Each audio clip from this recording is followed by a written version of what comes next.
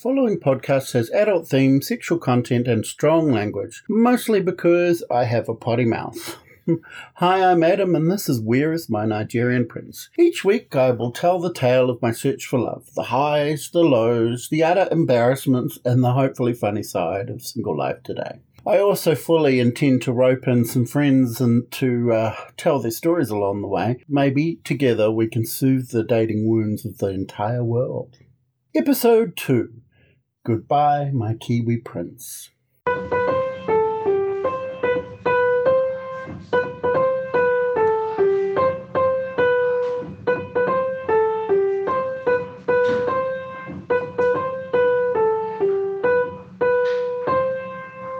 It's fair to say that in this episode I will relate a story of possibly the saddest moment of my life, which leads to the biggest upheaval as well, and then sets the path for challenges to come. So, to quote Mrs. Doubtfire's husband, brace yourself, Effie. You might remember those school dances that I spoke of in episode 1. Well, they struck again only a year later when I met John. He was a year older than me and so good looking that he glowed. I mean, it's fair to say that hindsight may have polished this particular image to within an inch of his life, but he was beautiful, athletic, and so unobtainable that I couldn't have talked to him even if I had courage. Have you ever had that feeling when you look at someone so good looking that it's hard to even acknowledge they are real? I'm sure the exact definition of who falls into this category is different for each of us, and usually the spell is quickly broken. Imagine David Beckham the first time you saw him, and then David Beckham the first time he talked. First you see the sun rise and it's captivating and beautiful. Then you realize it's a Death Star and it explodes.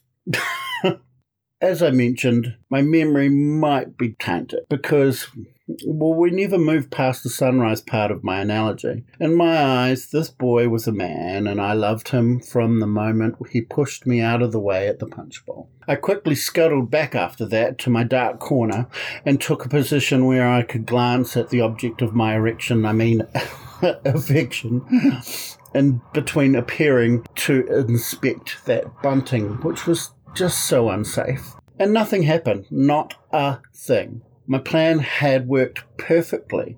It was well executed and so depressing that I could explode. Until my third cup of punch, though, forced me out of the darkness to scurry along the edge of the room like I was a rat, nearing my destination. But before I was spotted, I quickly changed my plan as I saw a group of boys who only weeks earlier had beaten the crap out of me for being a nerd and being an alleged faggot.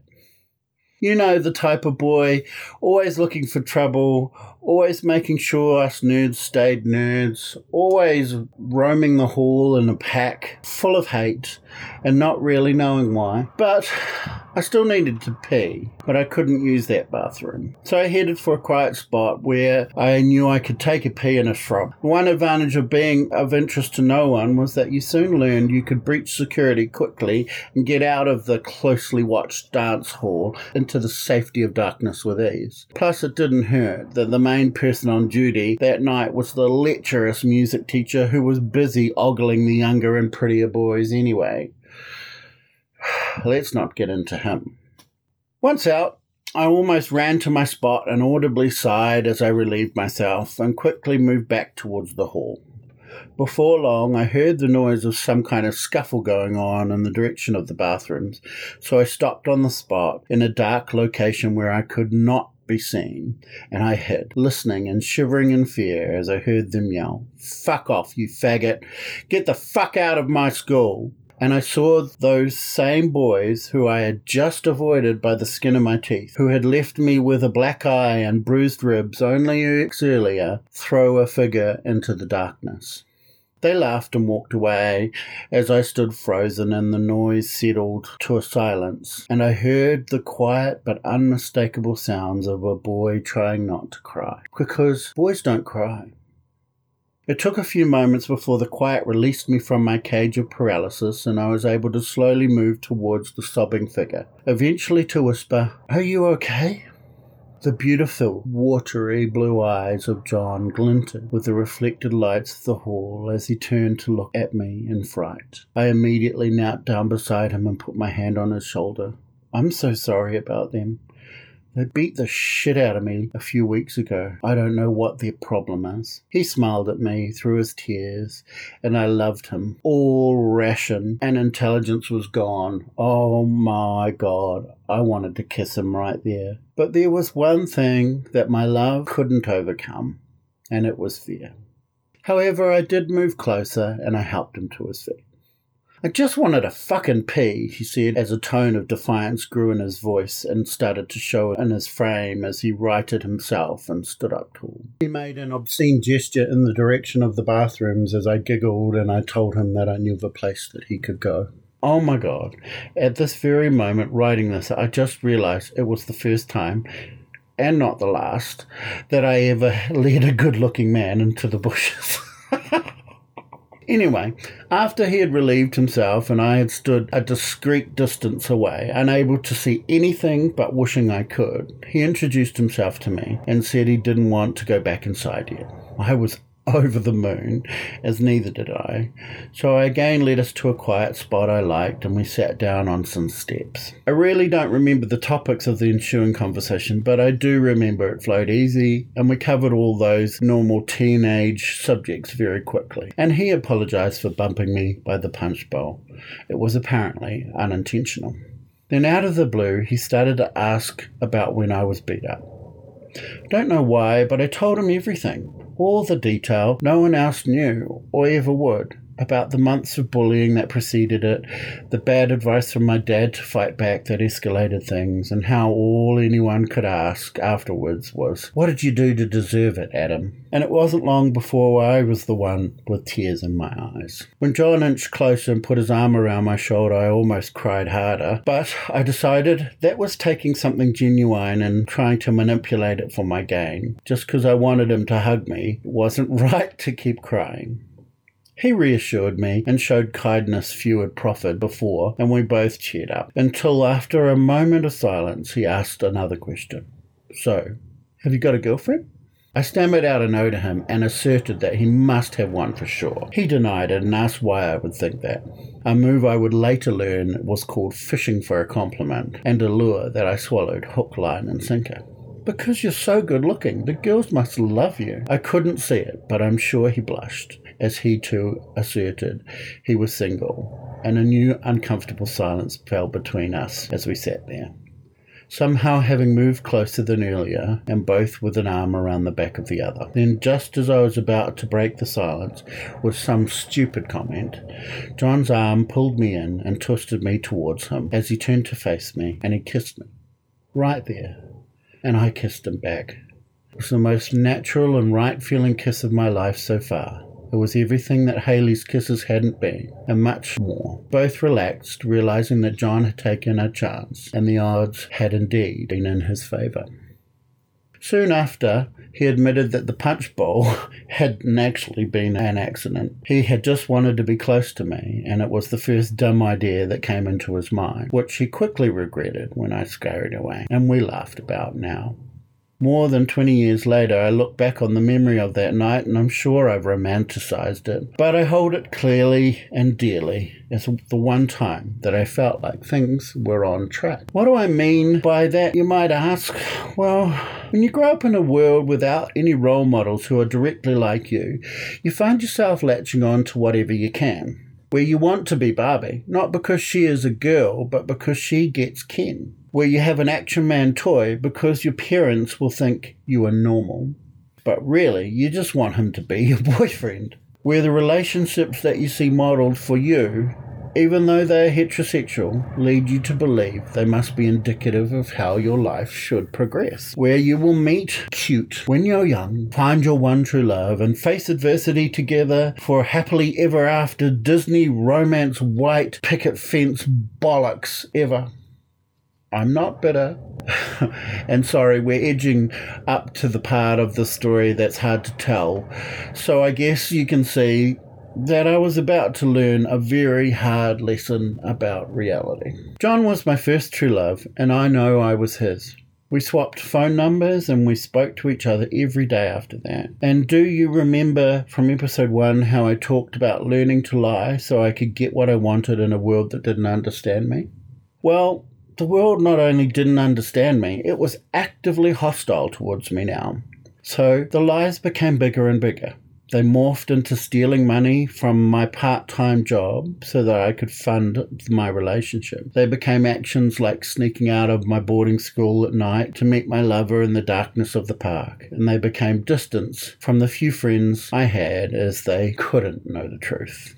For about 6 wonderful months, I was in heaven. John and I learned everything there was to know about sex together. At least, I thought that at the time. And the uncomfortable foreign mess of my first time had morphed into the most natural act of love I could ever have imagined.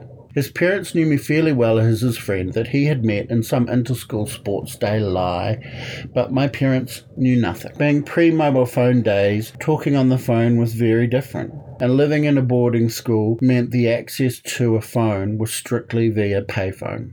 So John and I had a routine where I would call him at his house at a specific time each day and would chat. It was Monday after a rare weekend where I hadn't been able to see John when I excitedly dialed his number and there was no answer. I tried 3 times and there was nothing. Disappointed, I gave up and headed to my dorm room thinking something must have come up at school, which happened from time to time, and I thought really nothing more of it until the next day.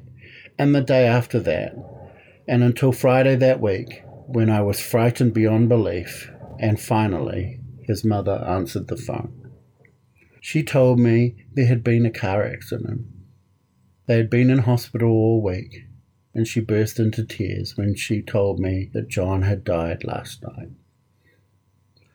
The silence was deafening, as the foundation stone of my Jenga tower of lies and misdeeds was ripped away. Tears began to form in the silence on the phone as fear kicked in and forced them to hold back. No one in the world knew of my love, and the lies I had told to have him were now a prison that caged my grief. I hung up the phone, not saying goodbye, and leaving John's mum with no way to contact me again. I wiped my tears and disappeared to my dorm room, where there was no door to hide behind and cry, and I lay on my bed, facing the wall, fighting to control the emotions that overwhelmed every part of my body. But I couldn't hold back the Jenga tower now, as the very next day my stealing was exposed at work, and I found myself being whooped and yelled at to within an inch of life by my parents. As I lay in the fetal position, finally crying and shaking, receiving bruises I knew that I deserved, hearing the disappointment I knew that I was, and knowing I was worthless in the eyes of everyone who ever loved me. The fact that I had lost my true love too, and I would never be able to farewell him or openly grieve for him, only meant I now knew what I must do. In the coming weeks, my parents forced me to make restitution to my ex-employer and tell the principal of my school about the shame I had forced upon them, who then doled out punishments as only a boarding school can by cancelling my home leave for a month, and finally I found myself sitting crying in front of the only person I had left. The matron of the boarding school of my house, who provided the maternal element to 100 boys. I wept, and I told her the parts of the story which I could, about the lies and the stealing, and in the end I begged her, "Please don't hate me. You're all I have left." After a silence, she said something that was like a drop of hope in a sea of despair. "Will you do it again, Adam?" she asked, and I profusely said no.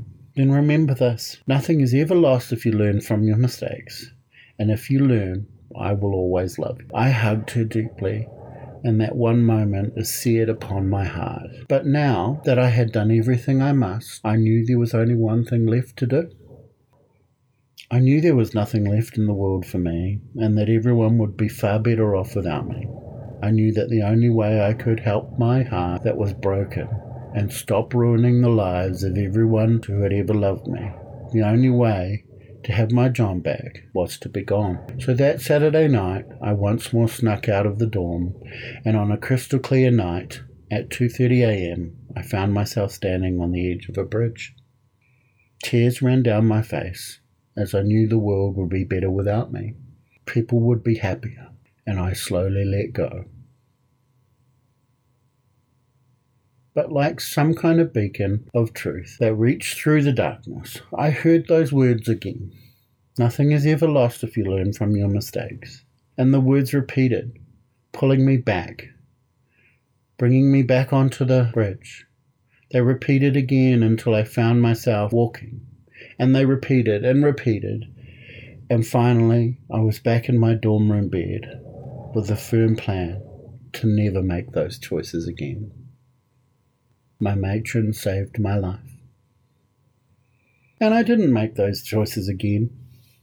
Though 24 years later my parents still don't trust me. I can't really blame them, and I long ago forgave them. Their world was and is so different from mine. How are they ever to be any more than the sum of their parts? They did the best that country bumpkin boomers could do.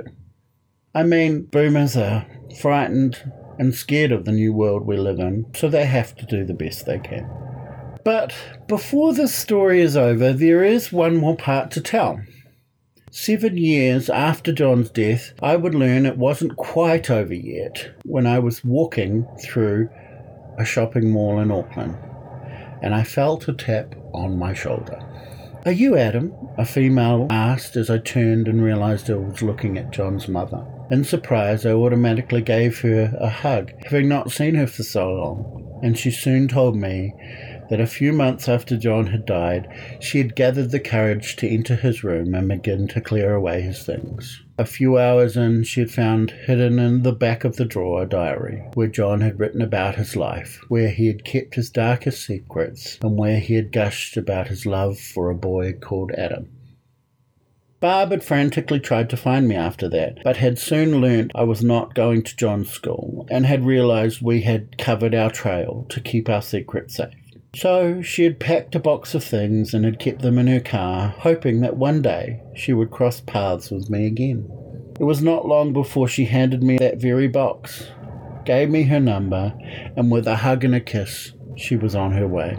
So I sat in my little old 1976 orange Toyota Corolla. Orange Ruffy was his name, given to him by my father.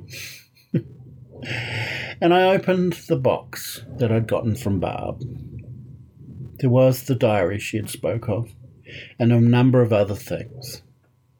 I would never show those things to another living soul, but I still have them, and on nights like tonight, I will pull out the diary and read it, and shed a tear for my John. But in the end I will smile, and I will remember my first true love, and I will say, goodbye, my Kiwi prince.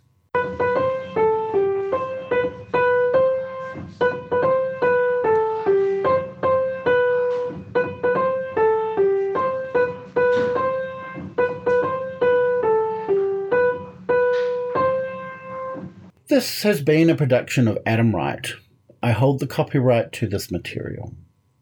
A huge thanks to my talented niece Grace Beard for turning my poorly written music into the theme music of Where's My Nigerian Prince. Next week, I will be back with episode 3, where I'm going to abandon my slavish adherence to timelines and jump 5 years to defraud me, my Australian prince. But in the meantime, please let me know what you think. You can find Where's My Nigerian Prince on Instagram, Facebook, Twitter, Gmail, and where'smynigerianprince.com. Please spread the word. Oh, and don't forget the most important thing. Love yourself.